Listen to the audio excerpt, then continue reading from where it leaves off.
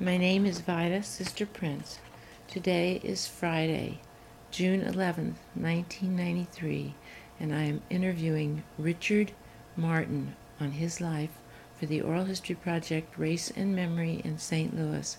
This is my independent study supported by the Missouri Historical Society. I'm a Richard Martin Jr. You are? Yes, I'm a junior. My father was also born in St. Louis, my father and mother. You know, we're at least eighth generation here in St. Louis. Eighth generation? Eighth, at least. My, on my mother's side, her great-grandmother was born here, her great-grandmother, and she was Irish. And she married an African-American. She married a color man. And as a result, they had children, you know. Mm-hmm. And they lived right where the Kill Auditorium is today, in that area there. And then on my father's side, which was Josephine Baker, they came from Arkansas, all right? But her grandmother, my aunt's and dad's grandmother, was born in Arkansas, but her parents were born here in St. Louis. Well, now, how exactly are you related to Josephine Baker? Josephine Baker is my father's sister. Okay. So they were born right here in St. Louis. And during that period of time, there were integrated neighborhoods in that area there.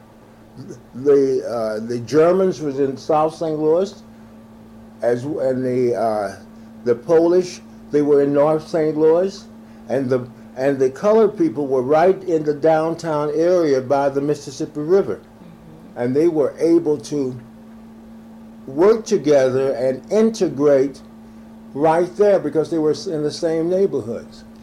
What years? What decade are we talking about? We're talking about at the latest 1800s. Because don't forget Scott Joplin and the jazz and the ragtime music and everything was really started right there from Texarkana, Texas, really, and then came to St. Louis, Missouri on the Mississippi River.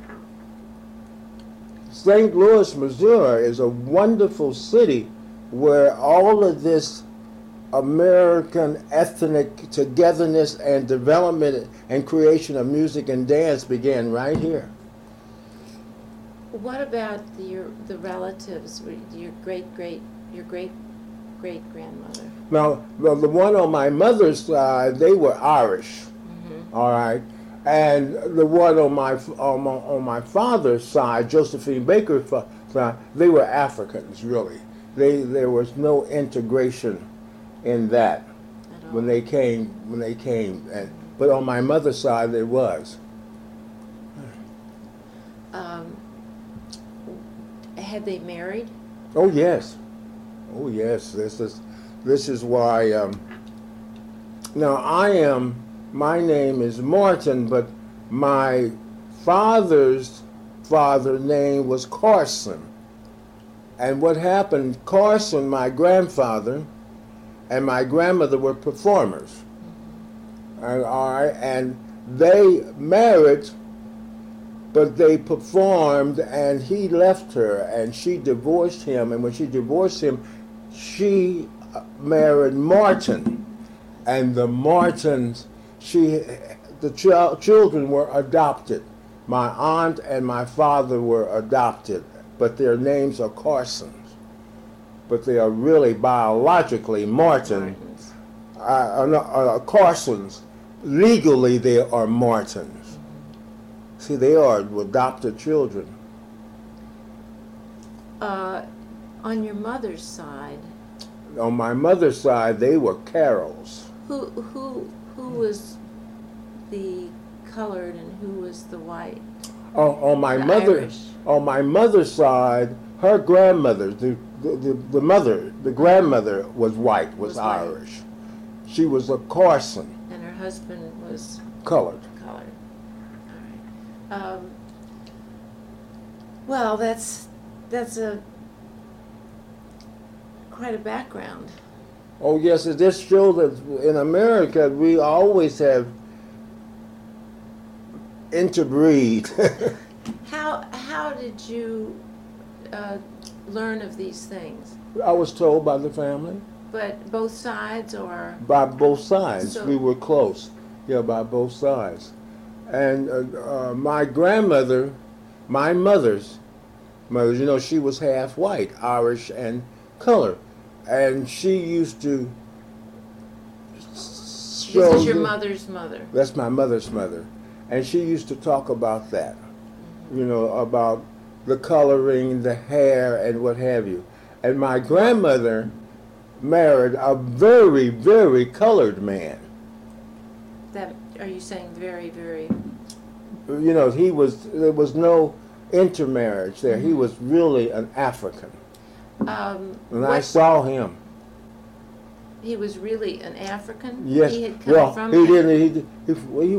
He had no other characteristics other than that. And he was very talented. That's what my mother's... you said that his name was Ross. You said your grandmother talked about the color and yes. different things. What did she say? Well, she was just showing that there was the difference in our coloring in some of our, you know, in the neighborhood. Mm-hmm. You know, some of us were just as fair as you are, mm-hmm. and some was very black, and she used to explain that to us. Why? And what did she say? Why? Because of the intermarriage. Okay. And she used to also mention that during that period of time, are you from St. Louis? Yes. During that period of time, the black women in that neighborhood, some of them were prostitutes. Mm-hmm. And my grandmother used to explain that to me, that this is why you see these very light-skinned, beautiful women like she was, that they were prostitutes, and they used to work and support their family. But you know, you're talking about white women are the light colored. The light-colored women. But your grandmother was white. My grandmother was half white. Half white. Her mother was white. Okay. Your great-grandmother My great-grandmother. All right. My grandmother was your coloring. I had curly hair. And my coloring is what are you calling my coloring? I'm calling you light. Light. Light skin. Uh-huh. Now, I don't have the curly hair, but my son does. My son...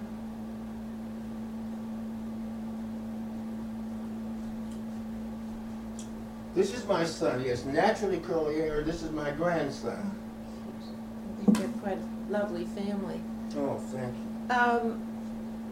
Could you tell me the importance, is there an importance, and what significance does the straight hair or the...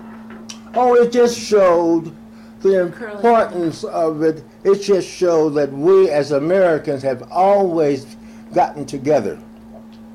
And as well, it just showed that they married. Mm-hmm. You know, it wasn't anything that illegitimacy. Mm-hmm. There was no illegitimacy, not in my family. When you're talking about the area down by the riverfront, do you have any streets? Oh, yes. There's Clark. There was Clark Street. 23rd, 21st, 22nd, Morgan Street, Spruce Street. This is the area. This is the area that you're talking about. Yeah. In the 1800s. In the 1800s, yes. Yes, St. Louis is something. Something? What is that? Yes. What are you thinking when you say that? It's bringing all, because it was a city that opened up for migration. My grandmother told me that her grandmother and her grandfather sailed down the Mississippi River from Ohio. One was an Indian and one was white, and they settled here. And what did they do? What did your great grandfather do? I don't know. I don't know what he did, but I know on my father's side that the one that was Martin, had a business, a vendor business, and used to sell ice and coal and wood and that type of stuff. All right. Who lived in your home when you were growing up, Mr. Just Martin? my parents and my brothers and sisters. And how many brothers and sisters? We had 2 bedrooms. We had a basement. We had a living room and a kitchen. And we lived right there on 2300 Eugenia. Okay. How many brothers and sisters did you have? Brothers and sisters? Well, the first marriage, my mom had 6. There were 6. Mm-hmm. And then Mom married again, and then she had 4. So there was not all of us it was not 10 of us living in the house at the same time, because there was 2 marriages. At the most, there were 6 of us living at the same time, at the most. Okay. All right, we're back to the grandparents again, and so straightening it out. And so this was... Now that grandparent who was Irish, mm-hmm. she sailed from a boat from Ohio with an Indian and she came to St. Louis. He was Indian. Your great-grandmother? Her husband. Oh, her husband. He was Indian. An American Indian. An American Indian. And see, they couldn't marry in Ohio, where they came from. So they got a canoe, and they came to use that canoe, and they came here to St. Louis. Oh, so he wasn't a colored man. He was an Indian. Yeah, he was an Indian. The American Indians married the Irish. And then Irish. Right, and then as a result of that marriage, my grandmother's mother was born. So she was mixed Irish and Indian. Well, then this is your great-great-grandmother. Yes. Oh, all right. I knew we were missing a generation there. All right, so then this is your great-grandmother. Okay. All right, and so she was the combination of... She was the combination, and then she married a black man, an African. Okay. And as a result, my mother... Well, no, your grandmother. My grandmother. And then my grandmother married a very black colored man. Okay. And had your mother. Yes. So, okay. All right. Now, we're back to Where are we? We're back to your growing up. Oh, yes. Living on 2300 Eugenia. 2300 on Eugenia. Uh-huh. And there you had you know where Jefferson Avenue is, Mm-hmm. don't you? Well, right in that area, all the way over from Jefferson to all the way over to Park was the color neighborhood. Color district. Don't you remember that? Yes, and you were born in 1928. 1928. And I was born right where they call it the #1 hospital. And that was on Laclede, but they called it Locust Street at that time. The #1 hospital was on Locust Street, 2600 Locust. That's where I was born, in the city hospital. In the city? The city hospital for colored people. Okay. Color #2 was the white. Don't you remember that? I can call my mom, and my mother could tell me which was black and which was white. All right. Your mother is still living? Mm-hmm. My mother is 82. Okay. All right. What kind of What kind of childhood did you have? Wonderful. You know, I had the discipline. I could, in that area, we were a family. You know, the extended family. Colored people had the extended family tradition. There were no such thing as relief or anything like that. Everybody pitched in and they helped each other. So I had a wonderful environment. Bad phone call. That's the Scott Joplin, what? That's the Scott Joplin Historic Site Organization. I am a member of that. And the executive director is Mrs. Bridges. Have you ever been to Scott Joplin Historic Site? No, Really? I haven't. It's 2300 Delmore. It's 2600 Delmore. And it's a historic place.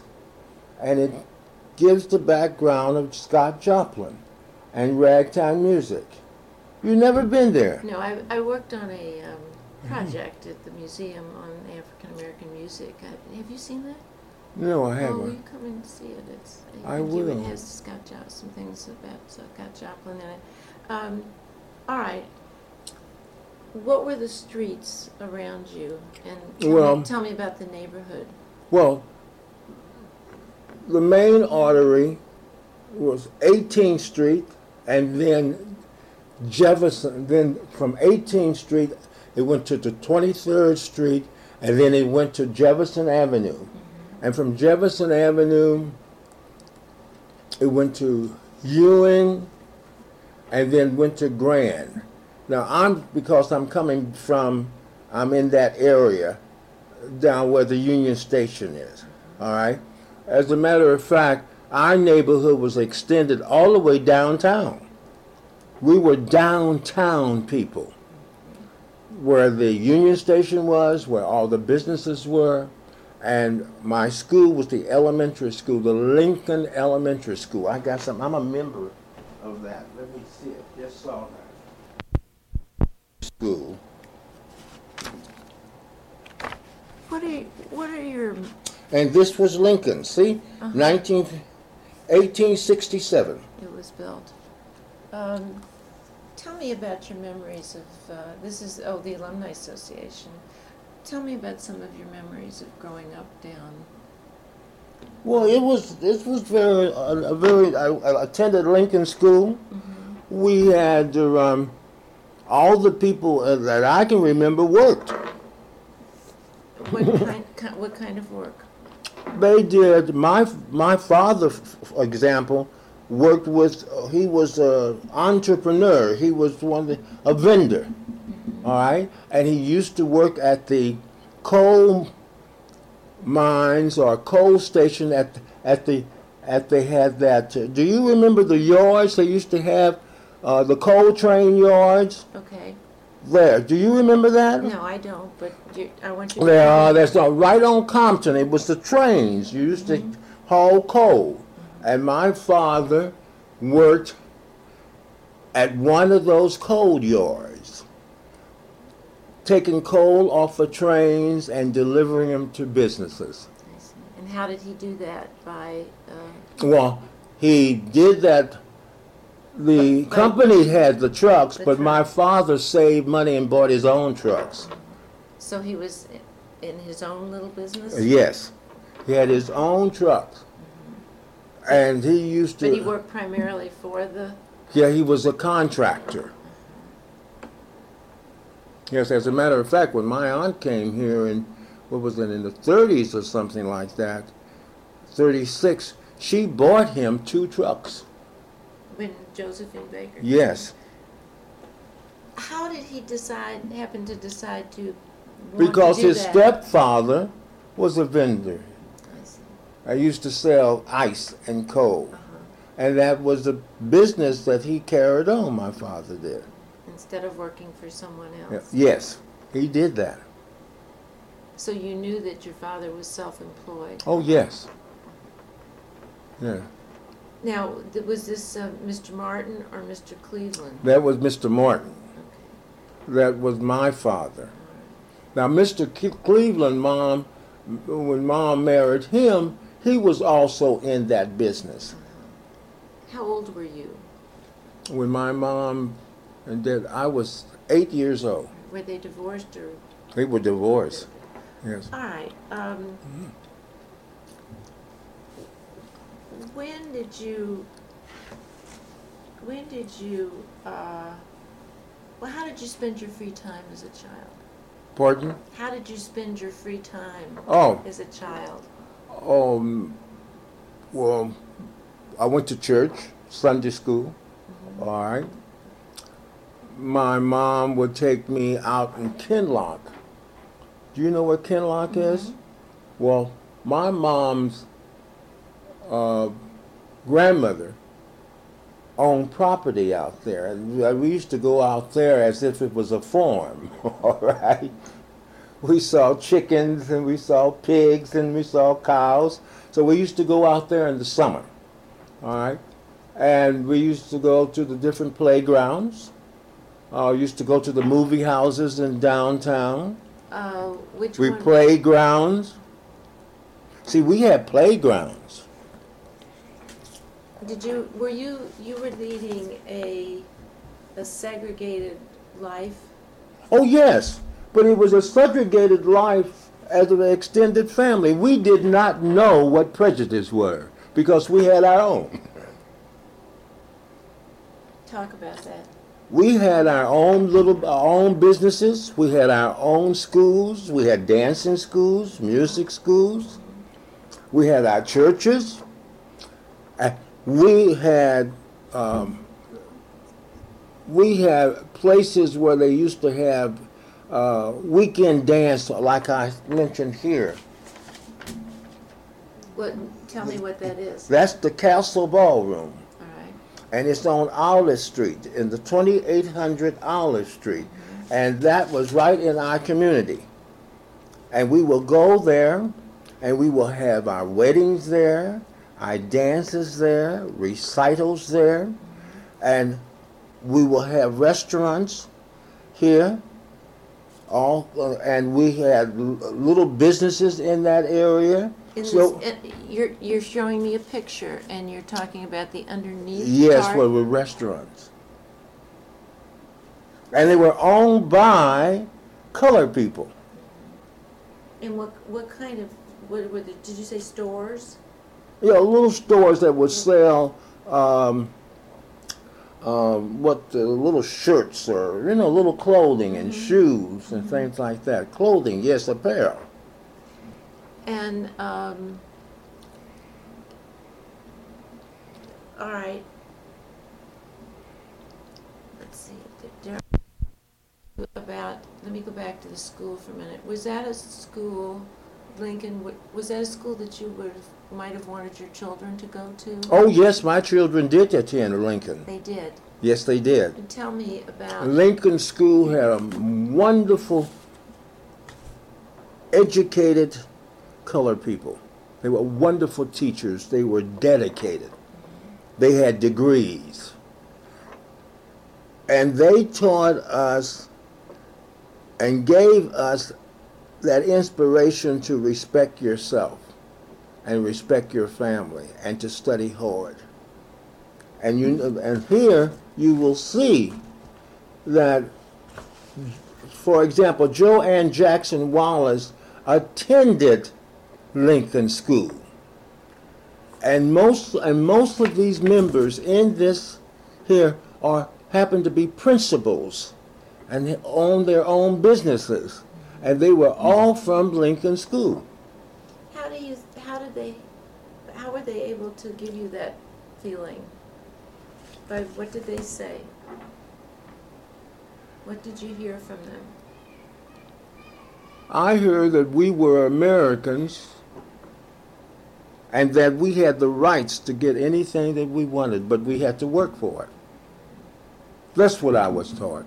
And that's what they taught. If you could just meet them.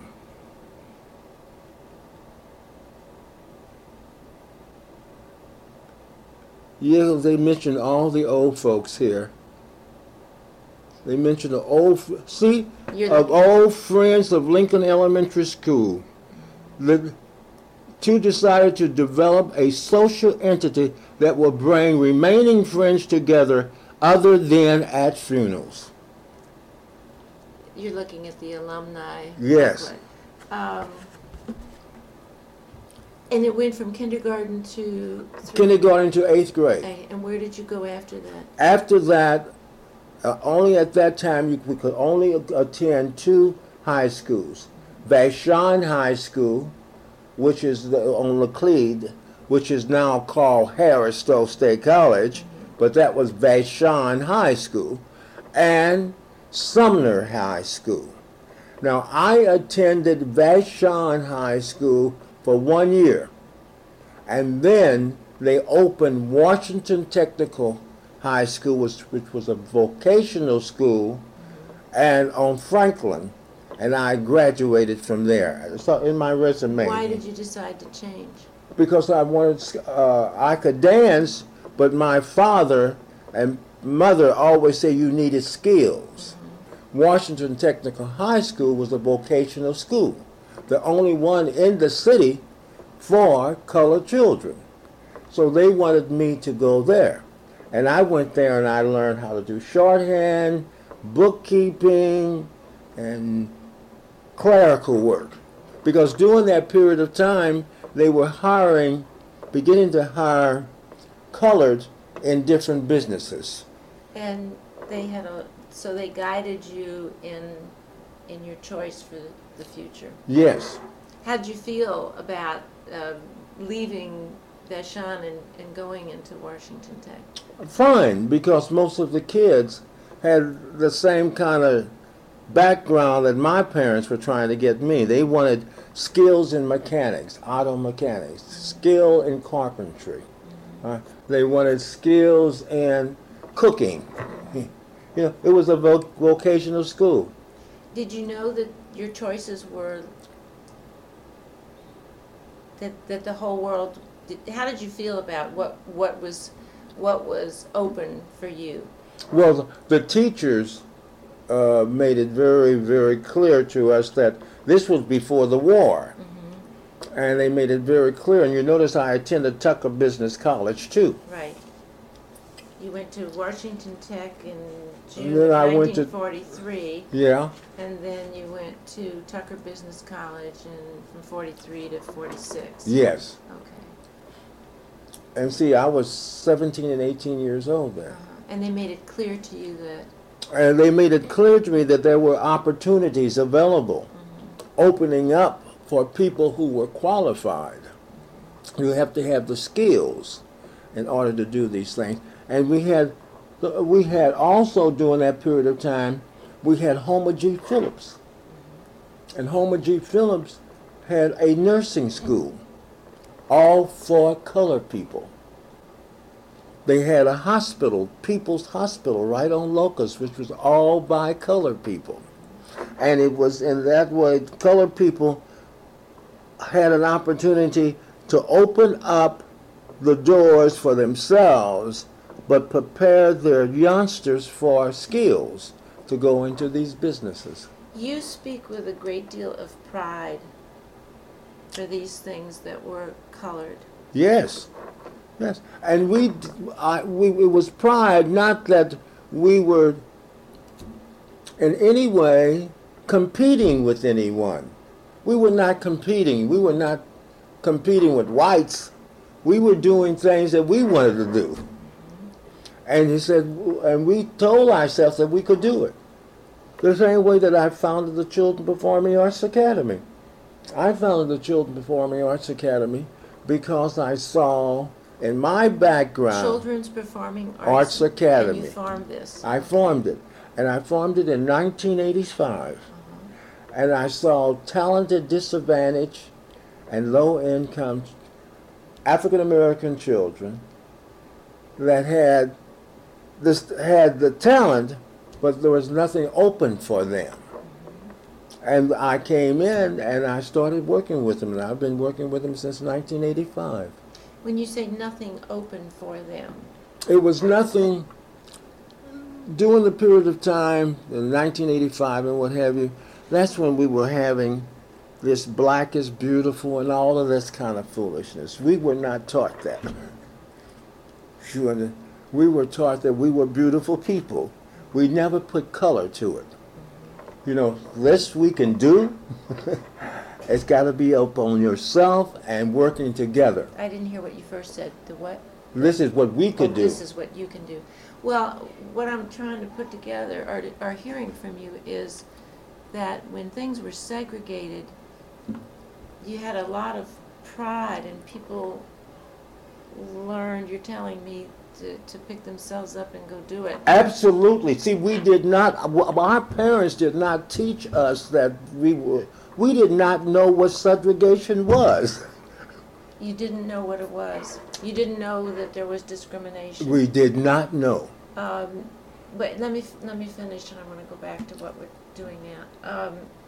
So now, in 1985, when things are opened up, there is integration. But yet, maybe not the way it should be, but there is integration. But yet, these children had no place to go. No place to go.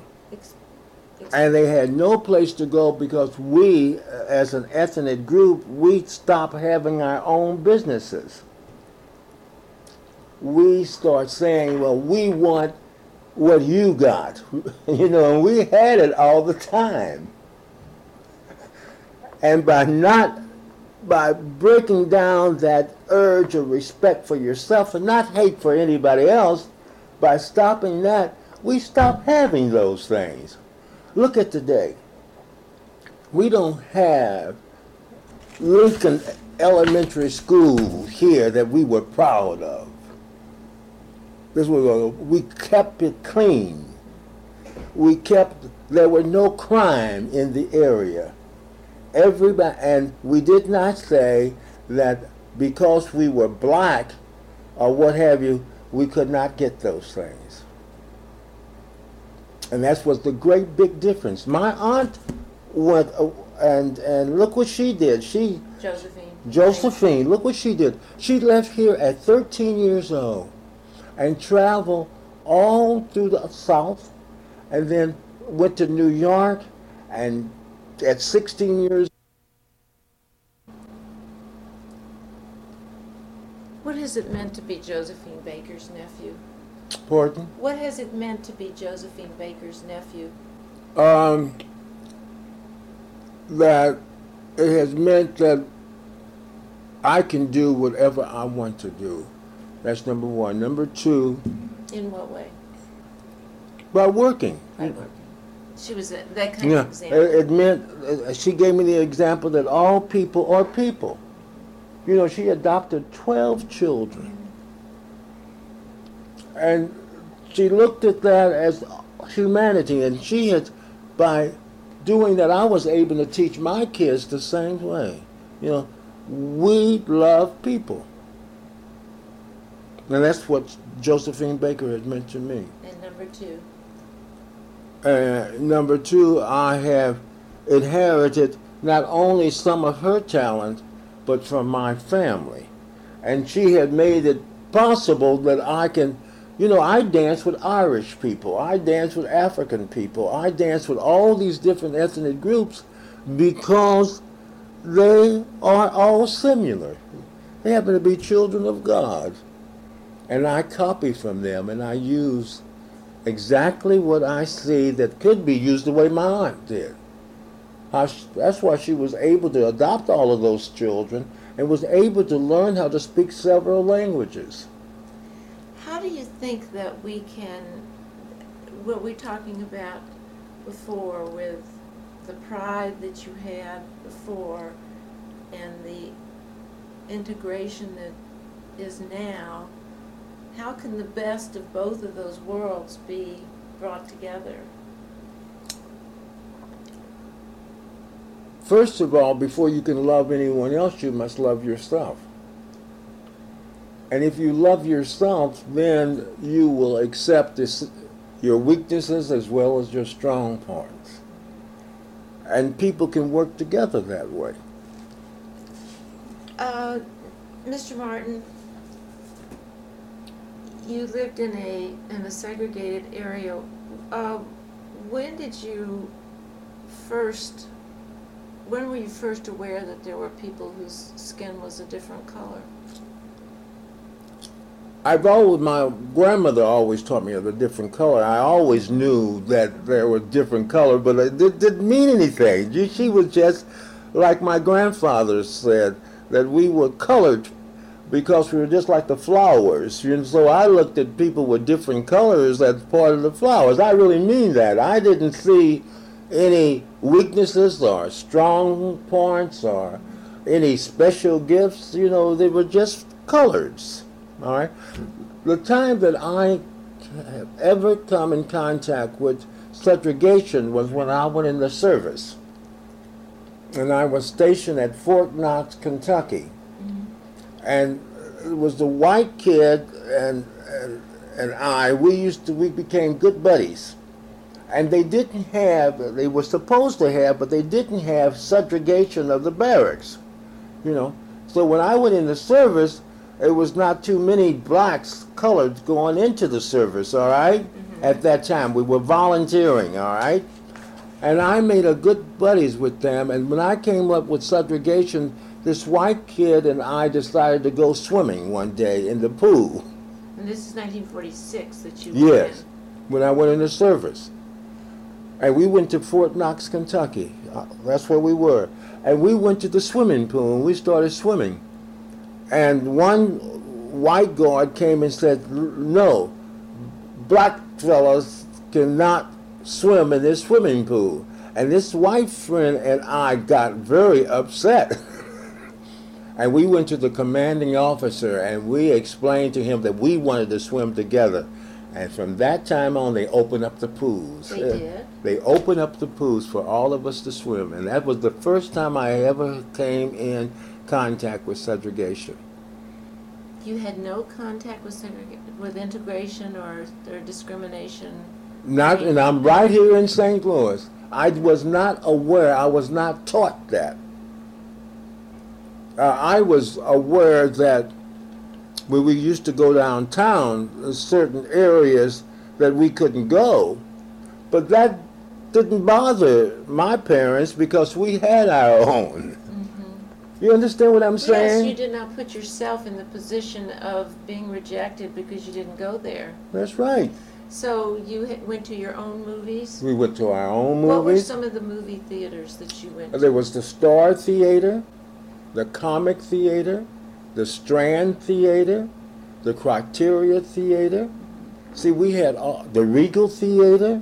You see, I'm counting 5 of them already. Is this Mill Creek? This is Mill Creek and a little bit of North St. Louis, where they call the street now Dr. Martin Luther King. Which was Easton? On Easton. Now that was the black neighborhood over there. So we even had businesses, little businesses in the neighborhoods on Easton Avenue in Franklin, and on Market where I lived, and Jefferson. We had little businesses. Did you have to go downtown to buy your clothes? Well, we would. That was a choice. Because the reason why it was a choice to go down there is because they could get the quality at a much cheaper price. Than in your neighborhood? And then in the neighborhood. Now, that was quality and style that you could go. I used to remember Wild Clothing Company? They used to be for boys. That's where my mother and father used to shop for us, at Wild's. Remember Scruggs? That's where we used to shop, there. Now, Scruggs was the only place that had eating facilities integrated. And what year are you talking about? Oh, that must have been in the 40s and 50s. And Scruggs was integrated? Scruggs was integrated. Yes, Scruggs were integrated. And was it a... It was a restaurant, all right, and the customers would go throughout the store, and when they decided to eat, the restaurant was down in the basement. Uh-huh. You know, it was not there. It was just where it was, like Miss Holland. Like counters. Yes, counters and what have you. But not chairs and tables. There were chairs and tables. It was integrated, and we would go there and eat at Scruggs when I was a kid. Okay. Let's see. Did you ever question your parents about anything that had to do with, well, you didn't know there was discrimination. No, we didn't even. It just didn't come up. It just didn't come up. What did your mother do? Did she work, or did No, she she never. Home? She was home. She She had was enough to take care of. Yes. Did you feel that your parents provided you with what you needed for everyday life? Oh yes. If once again, it was that extended family, and my dad had his own little business, and so we got what we needed. Did you get any feelings about from your parents about people who were racially different, that they worked with, or that your father worked with, or? No, not at all. Well, see, Dad had people working for him, and Dad would pay them to work. White or black? Black. You told me that you had a little shoe shine. Oh, yes. See, I lived on 23rd and Eugenia. And I used to go at the Union Station, and I learned how to tap dance. How did you learn? By watching the fellas in the neighborhood used to do the shuffles and tap dance and what have you. So I used to watch them, all right? And I copied them. And I would go down to Union Station, and then I would get a pair of shoes. I got a pair of shoes and got taps on them, and I would tap dance, and then I learned by tap dancing I would make money. And I learned that by shining shoes, that was during the period of World War II, when I went down to the Union Station, I could get money. Make $1.50 for shining shoes, and we made good money doing that. So I did that with my buddies in the neighborhood. The same way that you see kids today get out and they do their rapping and what have you, we did tap dancing. And tap dancing brought in income, and shining shoes brought in income. What kind of income? When you tap danced, did they hand it to you? Did they put it on the sidewalk? Oh, they put it on the sidewalk. Or the older boys would take the money and keep the money, and count the money and what have you, and they would take care of that for us. The older, we used to challenge each other, compete with each other. And I was a little bitty guy, and by being a little guy and could tap dance, I made good money. $1.50 and $2 for a shoe shine. And so what did you get from the dancing? Well, that was paying. I didn't, they didn't pay me just to dance. They really paid me just to shine shoes, but I danced. Oh, you danced as to sell it. To sell the shoe shine. Yes. I got you. Okay. And so you were how old? Now I'm 65. No, now. Oh, then I was 8 years old when I started that. And you're still dancing? Still dancing. Yes, and then I went to, went in the service and I danced in the USO. Before I went to started dancing in the USO, I used to dance on the playgrounds here at Lincoln School, at Louisans School. As just to dance, or in what form? Was it? I had a dancing teacher, and my dancing teacher would take me to these different schools, and we used to perform in the different schools throughout the city. And that's what you mean by dancing on the playground? On the playground. That would be where it was? Yes. Did she have you a group of you? A group of us, yes. She was a teacher on the... What was her name? Mildred Franklin. And did she have a studio or a... She had her studio at 4062 Cook Avenue. But she also taught in the public schools on the playgrounds. She was a phys ed teacher. Yes. As a matter of fact, her two daughters taught, carrying on the tradition, taught in the public schools dance. So we go way back in this dancing. But I have dancing at we had the YMCA. Is this the Pine Street Y? Well, yes.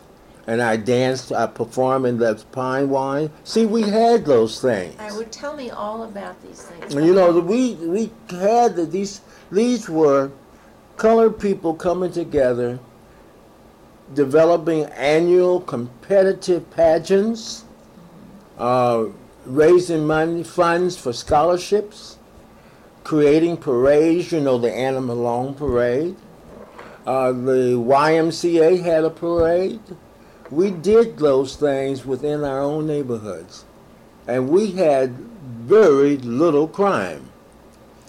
You danced.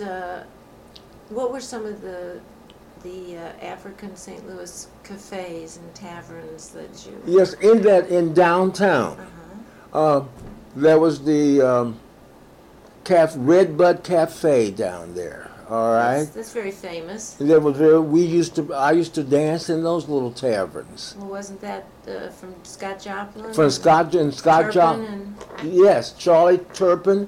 You know, the Booker T. Washington Theater. I can remember that theater when I was a little bitty kid, but they tore it down and put in a filling station when I grew up. But I remember Booker T. Washington Theater right there. And we used to see the stars come into that place. Can you remember any of them? Yes, I can remember them. Who were they? Oh, like Bessie Smith. I saw her. The Turpins owned that place. And I saw Stephen Fletcher. That's it? Yes, Stephen Fletcher. You know, he used to have the caricature comics. I saw Louis Armstrong. Count Basie, all of those people came in that area. And so where would they perform? At the Booker T. Washington Theater. Okay. And they had, during that period of time... And were you too little to I was too little. To go into the theater? To go, I would have to have my parents to take me, and my mother would take me. But during that period of time, they call it TOBA circuit. And I think my aunt performed on that. They said, they tough on black actors or something like that. That was the circuit that they in vaudeville during those days. Tough on black artists. TOBA. Yeah. I'm just reading a book about Bill Robinson on that. Yes. What is tough on black? That means that they didn't get paid that much. Yeah. And so that was the name of the troupe. Yeah, the name of the agency. Agency. Agent. They will book people. I see. They booked through TOBA. Right. But I didn't. I was too young. That had stopped. I didn't go through that. You're painting a very vibrant and vital picture of this area and this time. Oh, it was. It was. You danced at the, what was the Y Circus? What I would just explain to you, the YWC on Pine Street. Know, but they call it circus, but they had performers. And the activity was annually to raise scholarship funds for the Y. Was this held at Kiel Auditorium? Yes. Okay. Yes, it was. All right. And it was once a year. Once a year. The Y Circus. Yes. All right. And the American Theater. Tell me about that. Oh, well, the American Theater, it was. Now that was a segregated place, all right. But my dancing teacher, when Bill Robinson was there, made it possible for mine to come in to dance with Bill Robinson. Now, the people Made could, it possible for my dancing with for Bill, you dancing with Bill Robinson when I was a little kid. Well, I asked. Yeah. So, but it was, now that was segregated. Yes. And I did not, and once again, I did not realize that it was segregated because I went in with Bill Robinson, or we went into the show. I understand we used to have to go in the back if we wanted to go to the theater, all right, in that theater. But it was not that important to me. I don't know why. Did you understand why you were going in the back? No. Okay. I just thought that just if all performers supposed to go in the back. So when you went out on the stage, It was integrated. It was an integrated Audience. During that period of time, yes. For Bill Robinson. For Bill Robinson. It was integrated. Were they all sitting together? Or They were all sitting together. There was no such thing that I can remember of blacks in the balcony. I heard of that, but I saw all the integrated. I saw white and black sitting in the audience. All right. I heard of that the blacks used to have to sit up in the balcony. But when I performed with Bill Robinson, that was in the 30s, they were all integrated. What about, you've got St. Louis Municipal Opera? Oh, I danced with Mr. Rick Skelton and Avon and Showboat. Now you look at my resume, and I got a picture of myself when I was dancing. There I was. Oh. Do you have this picture? I have that. The original? Yes, I have that. Wonderful.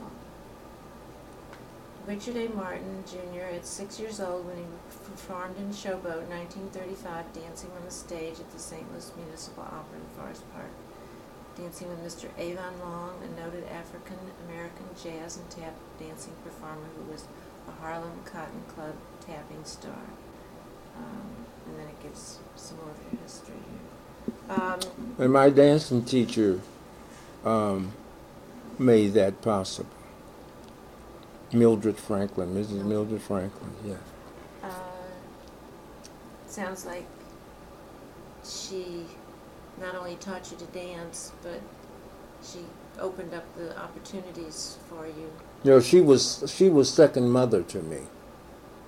You know, once again, we had that extended family, and teachers were like mothers or aunts. It made such a great big difference. Yes. Great big difference. And I think we need that now. All right.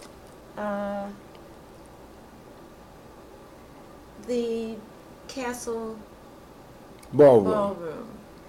That was a social building where we had our social dances.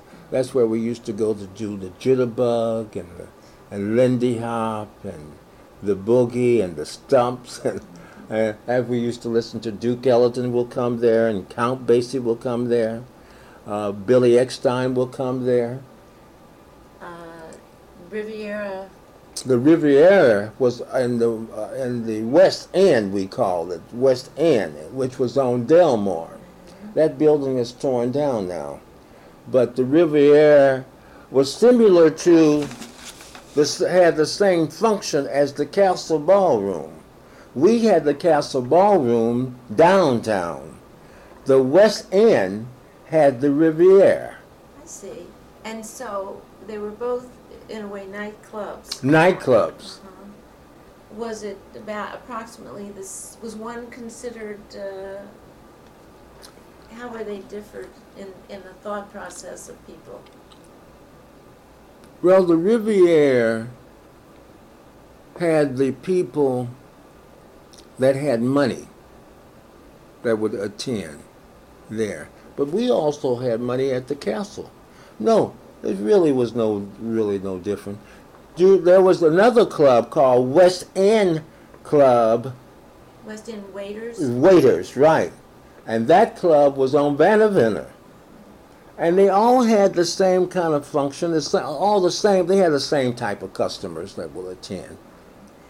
And then there was But the Castle Ballroom was the one that really had the large jazz professionals will come here to the Castle Ballroom. That was the one that had, I think, I got to ask Mom about this. I think the Castle Ballroom was the very first before the Riviera.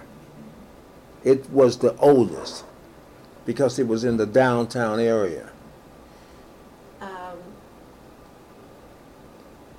When you were dating and you wanted to go out for an evening, would you make a choice?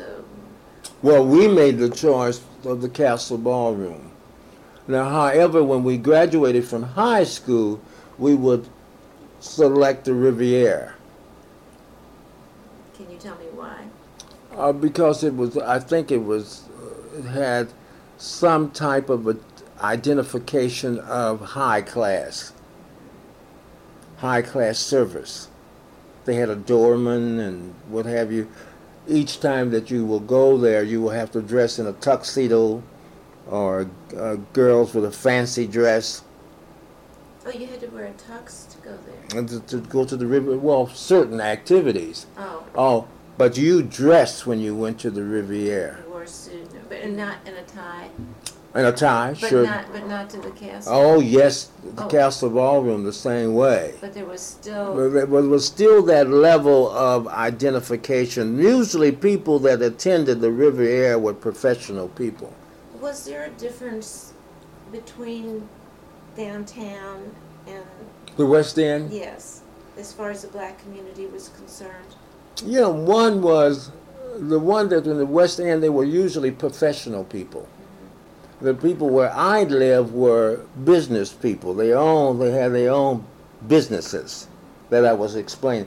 That was the finance building down on Jefferson. People's Finance Building. And there was the St. Louis Argus that was on Market Street. The black newspaper. Right. And see, this was the area where business was, and the area in the West End where professionals lived. Did you know people who lived in the West End? Oh, yes. As a matter of fact, my great aunt lived on Fairfax, and then my teacher lived on Cook. Then my aunt, Josephine Baker's sister, lived on Cook. Mary Franklin. Yes, Mrs. Franklin lived on Cook, and my aunt, Josephine Baker's sister, lived on Cook in that area. My great aunt lived on Fairfax. So that was West End. Were there places in St. Louis where you didn't care to go to, or didn't go to, or were not comfortable in going?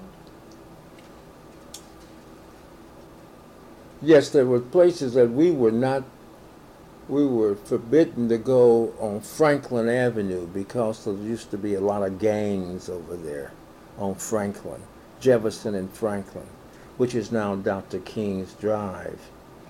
Yeah, those were certain areas.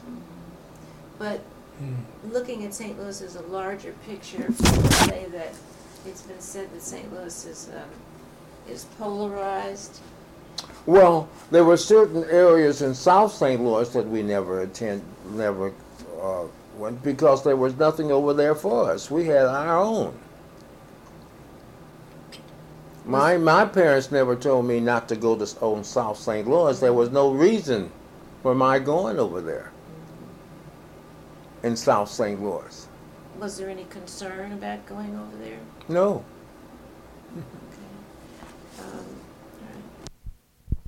I also want to ask you, you were over in East St. Louis? You danced in East St. I Louis? danced in East St. Louis. Now, my teacher taught in the schools in East St. Louis because they didn't have a teacher of her background. She could not only teach tap, but she could also teach ballet.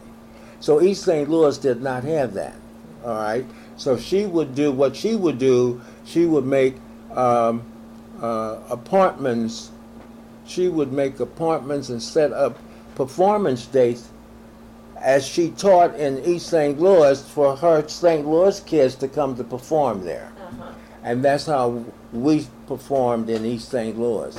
East St. Louis has never had many teachers who were colored who could teach like she could. Have you heard of George Hudson? Yes. Now, George Hudson used to teach in East St. Louis. And you know he is from St. Louis. George Hudson is. As a matter of fact, George Hudson used to, his orchestra was employed by Mrs. Franklin for our recitals and for at the Y Circus, Mr. George Hudson. He's still alive, isn't he? I think so.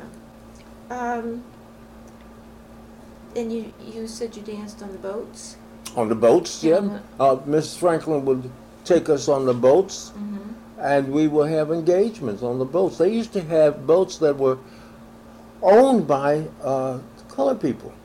And they will have, these dances, and we will go and perform as a show. So you really were not doing any in front of white audiences. You were only blacks. Only blacks. Yes. So your life was really segregated. I won't call it segregated. It was an ethnic togetherness. It was a tradition. There were stories told. People wore their hair differently and clothes differently, and we knew each other from generation to generation. If it was subjugated, it was subjugated in such a form of developing one ethnicity. But you're saying now that they wore their hair differently than what? Well, different styles, Some wore, like you see, now most of the girls wear that African style with the braids and what have you.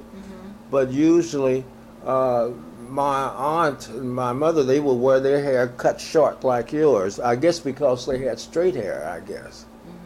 But for the sake of the tape, mine is really short. Yes. Very short. All right, I'd like to hear about you founded in 1954 the Pruitt-Igoe Jazz Tap Dance Classes, so with sessions held at St. Bridget's Catholic Church. You know where that is? That's right on Jefferson. And Pruitt-Igoe. And Pruitt-Igoe Community Center, yes. And see, when the Mill Creek area downtown where we lived before the highway came, they sold property, and the colored people had to move from that area. And when they moved from that area, they went to Pruitt-Igoe. Most of my neighbors and my friends and family, my mom sold her home and she moved in Carr Square Village in Pruitt-Igoe. So the family still moved together. So that was very easy for me to form a dance school in that area at St. Bridget's. So from Eugenia Street, you went to Pruitt-Igoe.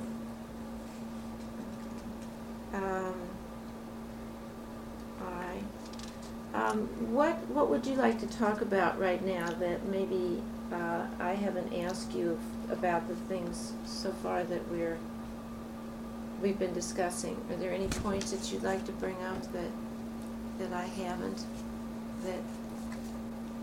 I think we have touched upon the important factor of ethnic identification of continually developing within St. Louis, not because of any real effort of separation, and even though that there was separation there, that still gave room for development. And I think that this is what is happening in St. Louis. As a matter of fact,